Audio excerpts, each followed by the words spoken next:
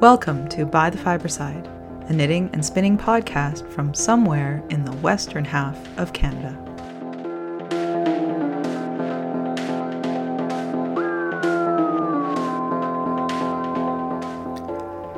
Episode 70, Simple Victories.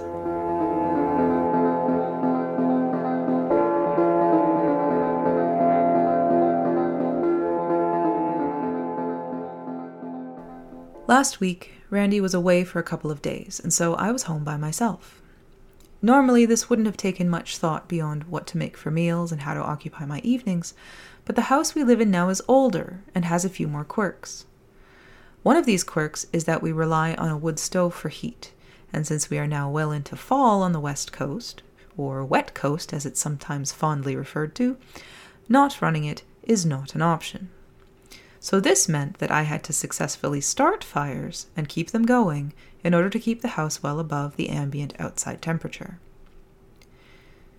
We used to camp all the time when I was growing up, and one of the things I remember is my dad using a propane torch to help get the campfire started, especially when the firewood on hand was green and wet.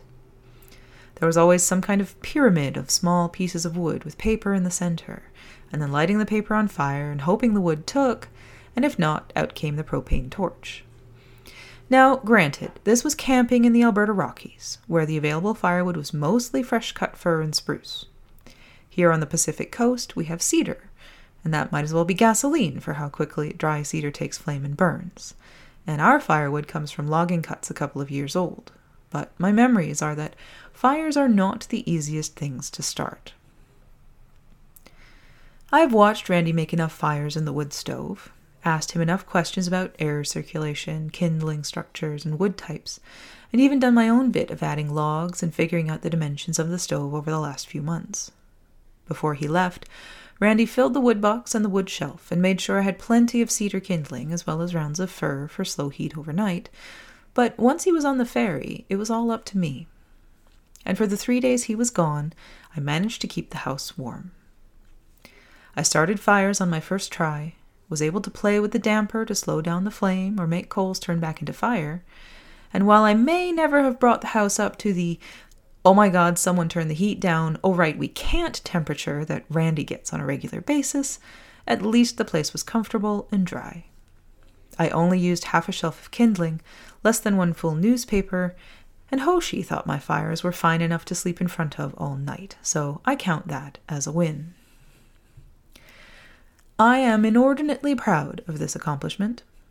It's such a simple thing, really, making a fire to keep the house and the cat and myself warm, but on a visceral level, my success at it gives me confidence that there are other new things I can achieve. And yet, perhaps this victory shouldn't have been so surprising, because, above all else, I am a fiber artist.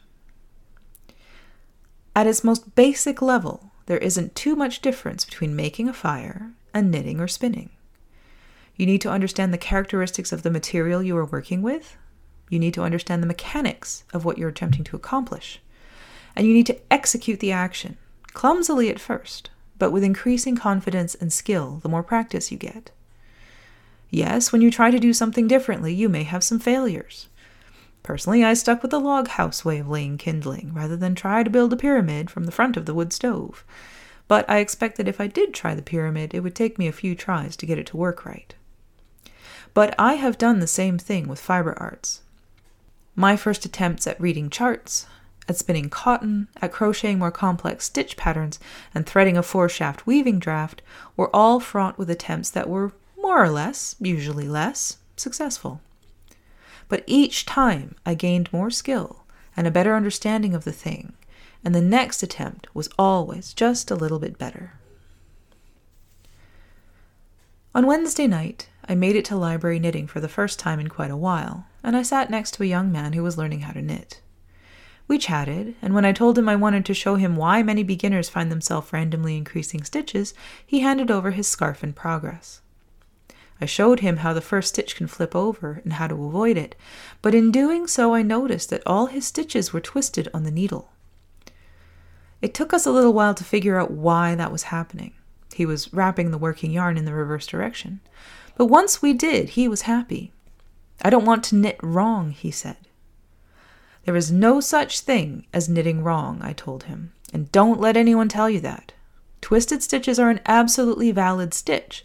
What's important is that you intend to do it, and if you don't, you need to figure out why it's happening.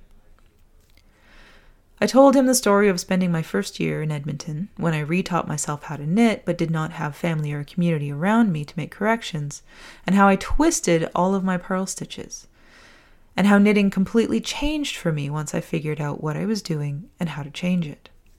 After, I no longer dreaded knitting back. My speed and comfort levels increased, and I was able to progress in skill and complexity of projects. We forget sometimes what it felt like to complete our first garter stitch project without errors. We forget the pride in that first skein of yarn that was mostly even and that came out exactly as we had hoped to spin. We forget that feeling of laying down a fire and consistently have it take. And yet, we shouldn't.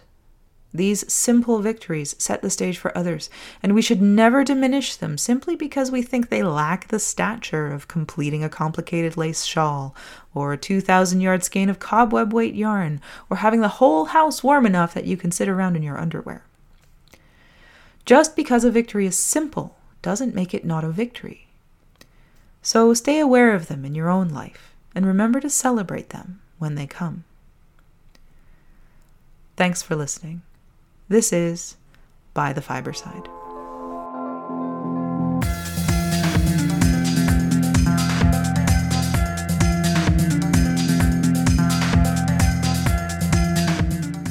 Fiber Week.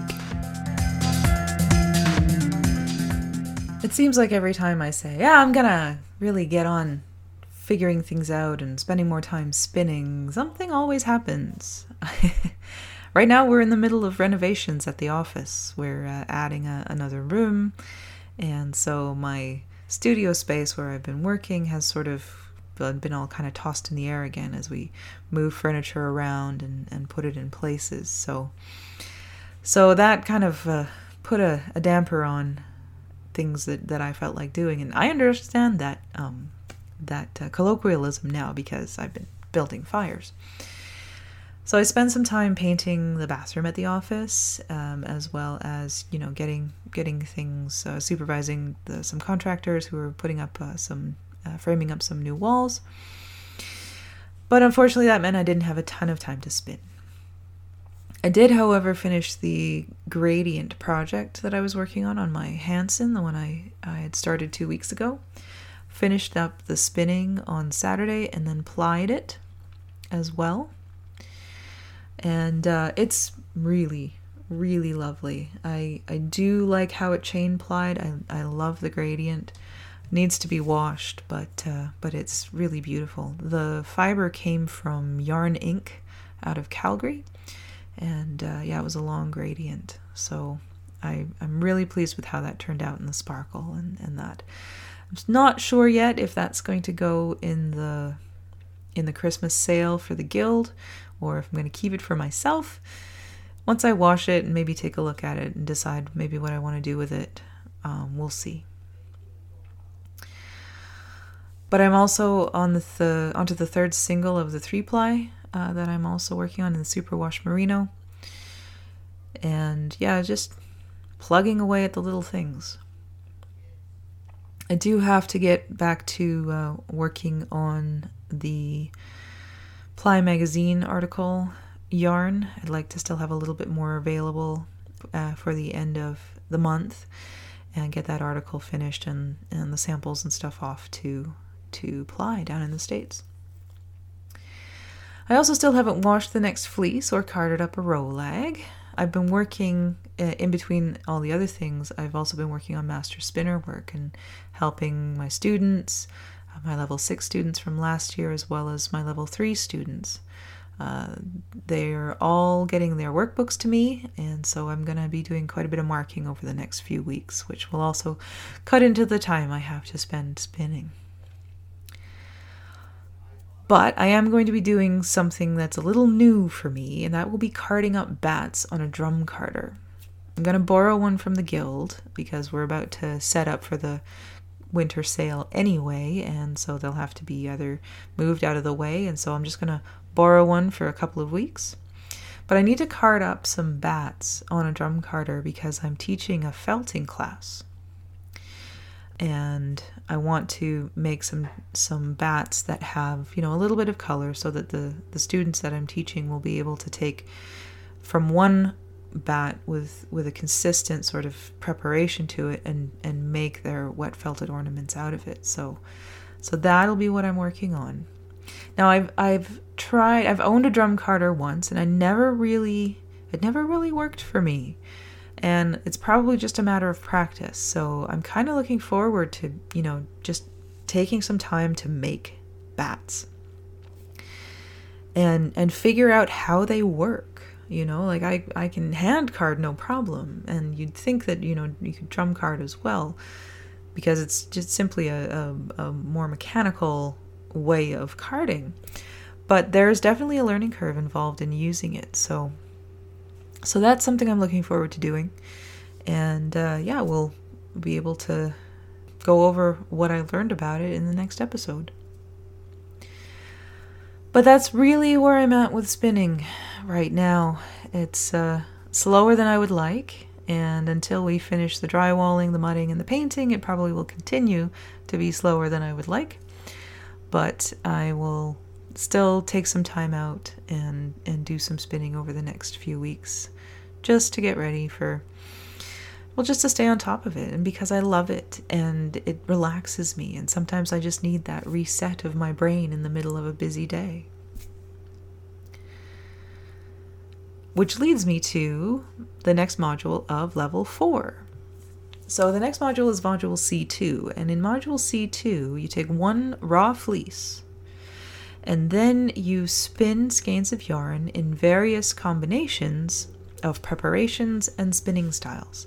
And I am sitting at the office with 2 fleeces right now, one Romney, one Jacob. And it would be very interesting because they're very different types of wool to do this exercise with it. And I was already sampling with the Romney to kind of figure out what was the best type of yarn to make out of this particular fleece. And so this comes at a really good time, because this is the perfect exercise to do with both of those fleeces, to just kind of figure out what I want to do with them. So you're spinning 8 skeins of yarn. Let me just confirm that. Yes, indeed, 8 skeins of yarn. And when I took it, we used the word semi, and we put the word semi in front of either worsted or woolen. And we took that out when we did the curriculum rewrite, because semi is the worst possible word in terms of clarity that you could possibly use.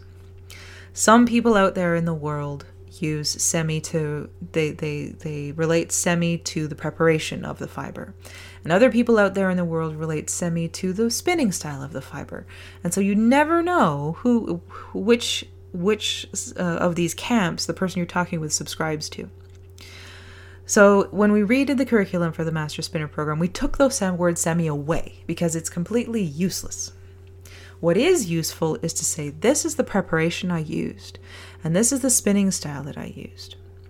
So in terms of your preparation style, in this case, we had elongated locks. So you just took a lock and stretched it out with no mechanical anything preparation done to it. We flick carded locks. So again, you're just, smacking away at the ends of the lock with a flick carder. Then the quote-unquote true woolen, or English woolen. So rolags with a double drafting style of spinning. And also a rolag then spun in a worsted style. A sliver, which is carded but rolled horizontally so that the fibers are mostly parallel, spun woolen. A sliver spun worsted. A sliver spun worsted, then reversed on the bobbins and then plied. And then a true worsted, which is combed, spun, reversed on the bobbins, and plied. Now, when I did this exercise in level 4, I used a merino fleece. So because of the characteristics of merino, it's very squishy, high crimp. Every one of my skeins has a sort of woolenish character, simply because of the crimp. But from one to the other, you can still definitely see that there are variations in what happens when you take these different preparations and spin them in different ways. So of these 8 skeins, I had the most trouble with the elongated locks. And that might have been just the fleece or may have been just the preparation itself. That skein is fuzzy in places and smooth in others. And overall, I just really wasn't happy with that skein. And that is the one I lost marks on. But otherwise, each of those preparations, created a really beautiful skein of yarn. So really, it just depends on what you're hoping to accomplish with that particular fleece. And also what kind of spinning style and preparation style that particular fleece works well with. So it really is a good exercise, and it is a lot of fun to do. And so moving forward, because I have these 2 fleeces, very different character of wool, I think that's what I'm going to do. We'll try in the next couple weeks. We're still in the midst of renovations, so I will do my best to even get started on one of them. So that's level 4. In the next episode, we go on to the novelty yarns that we're required to spin for level 4. Lots of fun with color and texture and that kind of thing. And yeah, we'll see how much spinning I get done before the next episode.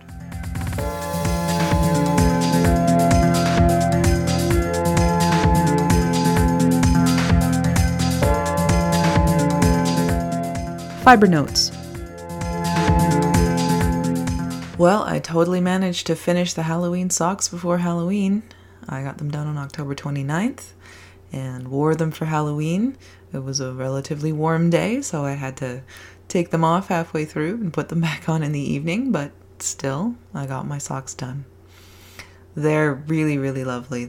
I really like the way that the Vanilla is the New Black pattern fits on the heel. It's just a snug, nice fit across the bridge of the foot and in the heel itself. So it's definitely one of my go-tos for highly variable or variegated yarns, because it's just it's the only quote-unquote complex piece of it is the heel, and that's just simply a 2x2 rib. And so it really showcases the yarn more so than having a pattern. Now, I like patterned socks. I really do. So, but if you're not going to be able to see the pattern, then there's not much point in doing it. So I did come home from Denmark with a whole bunch of solid sock yarns, so I will definitely be doing some patterned socks out of those. The wedding shawl continues apace. I am 6 rows from finishing chart 5, but every row is just taking a long time now.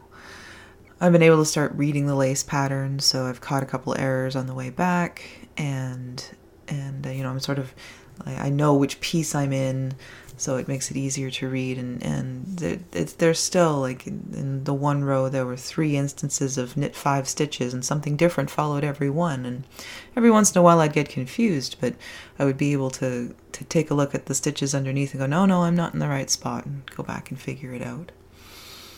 But they're long. By the time I get to the end of the row, I have the pattern for that row basically memorized, even though they are complicated. So I'm trying to get, at least when I knit on it, I try and get 2 rows in, the pattern row and the purl back, and I'm trying to do that at least 3 times a week, so that I can get it done. So that means by the next episode, I should be well into chart 6. But we'll see, because like I said, the rows are getting really long, and it may be a matter of doing 1 row and then purling back the next day. So we'll see. With the socks finished, I needed something else to carry around in my purse, so I decided to make myself some fingerless mittens. It's getting to be that time of year around here where it's not super cold, but cold enough you want something on your wrists and palms in the morning. I have a pair of fingerless mittens, two actually, but I really loved the pattern that I did my nephew's fingerless mittens in, and so I bought yarn for that to make those for myself, but I have to go up a needle size. I knit his on 2mm needles, and I decided to go up to 2.5s for me, just for that little bit of extra ease. And I'm still at the phase where I'm not sure that was the right decision, if I should not have gone up to 2.25, but the fabric is nice and it fits over my hand, so I'm going with it for now. Once I get to the thumb of this mitten, then I can really have a feel for whether or not that will be the right decision. And if I have to take it back, I have to take it back. It's a tonal gray from an independent dyer in Canada, and for the life of me right now, I can't remember who, so I'll put that in the show notes.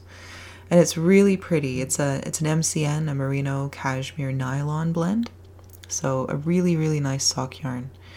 There's pieces of dark gray and then a lot of light gray. So I'm getting these, it's cloudy. It looks cloudy. And I think that will be really nice because my other fingerless mittens are red. So I'll have this sort of neutral gray one when I'm finished. And then the red cabled one when I feel like, making a statement. As I mentioned in the previous segment, I have a felting class that I'm teaching, and it's completely full. Now that happens in 3 weeks, so and very popular. So that feels pretty good. So we added a second session, and that will take place 2 weeks later. So I've got a lot of carding to do. But by the same token, I also want to make some ornaments for myself here, because right now all of my Christmas stuff is in a different province, and this will be the first year that I don't go back to my parents for Christmas in my adult life. So not only do I not have the things that are familiar to me, the whole thing of Christmas will be unfamiliar to me. And so I think it'll be nice to sort of make new ornaments for the tree and make new traditions. And that, I think, the newness of it and making those decisions about what is my Christmas going to look like. And don't get me wrong, I'm going to be incorporating a lot of stuff from the Christmas that I usually have that we'll probably see if we can do a pork roast, or we're definitely dancing around the tree, and I don't care what anybody says. We're dancing around the tree, and we're singing Danish songs, a couple of them. And there's a Danish word it's hygge, and there's been a lot of articles written about hygge in the last, lots of time, and it is an untranslatable word, but if you had to translate it, it sort of translates to cozy and warm. And I think about that word a lot when we have the wood fire going, and when I think about what I want my Christmas to be like. So that's how I'm going to approach it. I want to take this Danish concept and bring it to my home here on the West Coast. So, yeah, and Christmas is only like 2 months away, less than 2 months away. Can you believe that? It's crazy.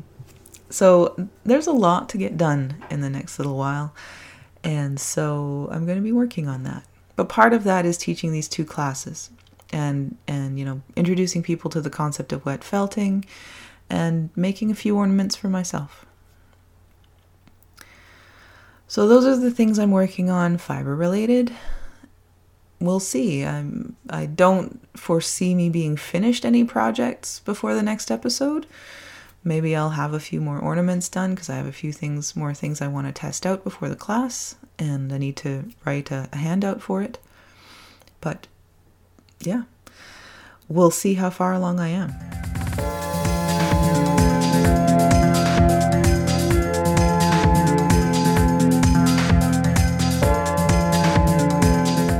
Cranking on the fiber side. Well, the new needles and the new parts have arrived, and we put them on, and in the case of the Yarn Guide stem, we had to create a couple of cardboard washers because otherwise the Yarn Guide was like right up against the needles, and that just wasn't going to work. So the washers work fine. It keeps it far enough away. But I still have to do some testing there, because when I started cranking a little bit and then I wanted to put in a heel with all of these new pieces, my first pass, I was able to go forward, then back, and then when I went forward again, the whole heel came off all the needles. So I'm not sure why, and I think that there's such a steep learning curve with this machine. It's really interesting. I mean, I understand the mechanics and the concept, but for example, I don't know why all of it popped off. I'm guessing it maybe was because I put too much weight on too soon, but that doesn't make any sense either. So I think for right now, I'm just going to concentrate on the cranking part. This is the easy part, but it also gives these new pieces a chance to be worked in. I saw a recipe on the Facebook group for circular sock machines for someone who made infinity scarves from some Lion brand yarn. Shawl in a Ball, I think it's called. So I had to put in an Amazon order for some things around the house, and so I added on 6 balls of this yarn. So I'm just waiting for them to arrive. The recipe, the lady who made these, made them on her lowest tension on a 60 stitch cylinder and put stitches on every second needle. So the gauge is quite loose. And then she just basically cranked the whole thing into a tube and Kitchenered the ends together. And then suddenly you had an infinity scarf.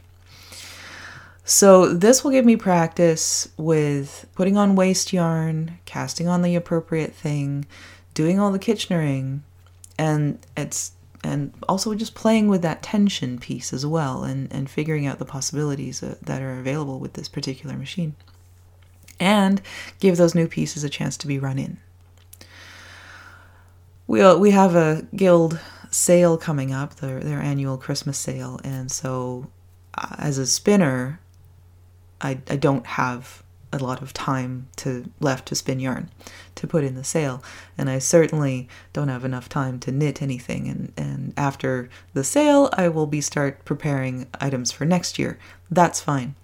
But if I can get 6 of these infinity scarves done and ready for the sale, then that'll be good enough. If I put in like 3 skeins of yarn and 6 scarves, that'll be enough for this year, and then I can start preparing for next year. So I'm going to do that, and then I'm going to start figuring out what I can do with this before I even put the ribber back on. Like, I have new needles for the ribber dial. I'm not even going there until I know I can make a sock with a heel on just the cylinder. There's a lot of testing to be done and learning to be done with this machine. But, I love the fact that I'm getting it working again. When I got the machine, the lady threw in a flatbed knitting machine, and I had no use for it. And there was a gentleman here who randomly posted on Facebook, and someone said, "Oh, you should make blankets." He's like, "Oh, I don't knit fast enough for that." So, I messaged him and I said, "Would you like this flatbed knitting machine?" And he said yes. And I saw him at a craft fair this past weekend, and he's making amazing things. Like, he's having fun and he's playing with it, and the machine is working. The tool is in use, and that is the most important thing to me. And I feel the same way about the circular sock machine. I don't want it to just sit there. I want it to be used. And so I'm going to keep at it until I figure it out. And then, between Randy and I, because he likes machines, we'll make it work, and we'll understand it. So They're a lot of fun. And if you have a chance to get one, I highly recommend it. They have their quirks. As a general rule, they're antiques unless you buy new. But they are a ton of fun. And I'm looking forward to being able to make size 15 socks for people out there, men, who have trouble finding nice socks. So that's where I am with that. I will be posting pictures once I get the yarn and get the tubes done. I'll be posting pictures to my Facebook page, so keep an eye out for that in the future.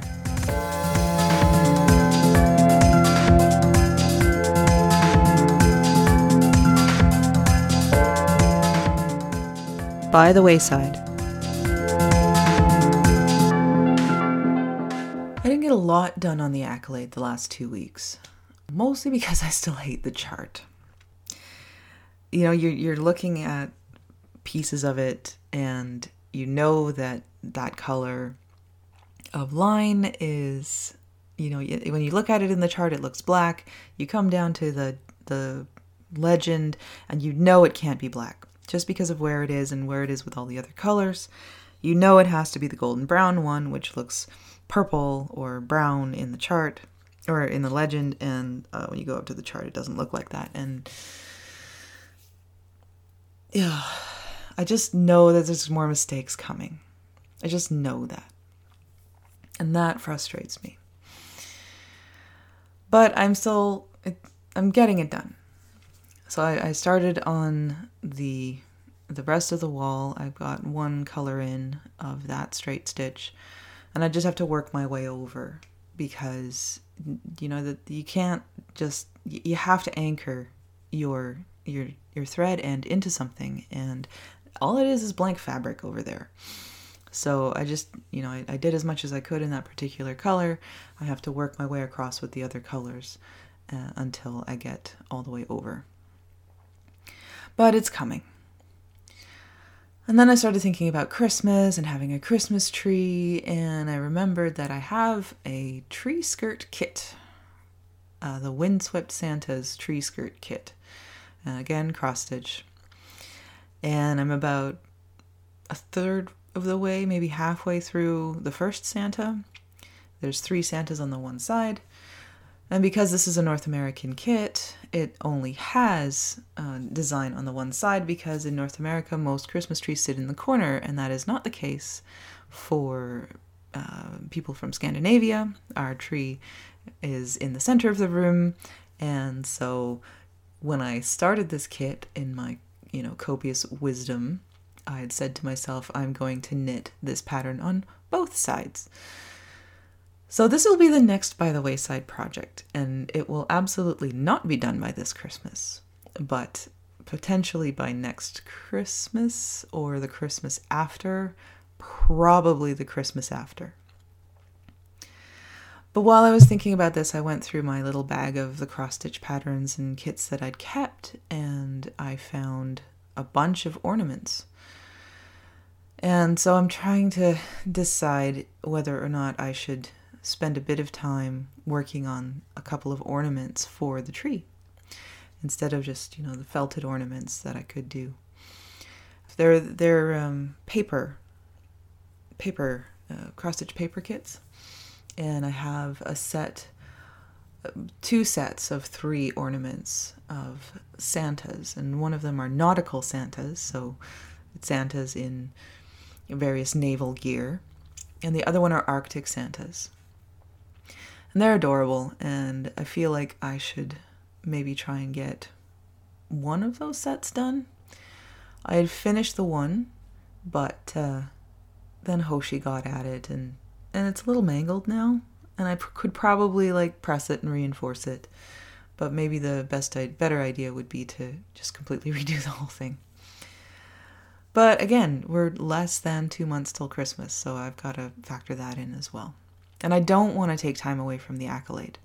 You know, I want to get the Accolade done, and this straight stitch part actually goes pretty quickly if I can sit down and spend some time on it. So, but I'm already thinking ahead to the next By the Wayside project, which will be that ridiculous Christmas tree skirt. So that's where I'm at. I'm hoping to have more accomplished by the next episode, certainly. It goes quickly. I just need to spend the time with it.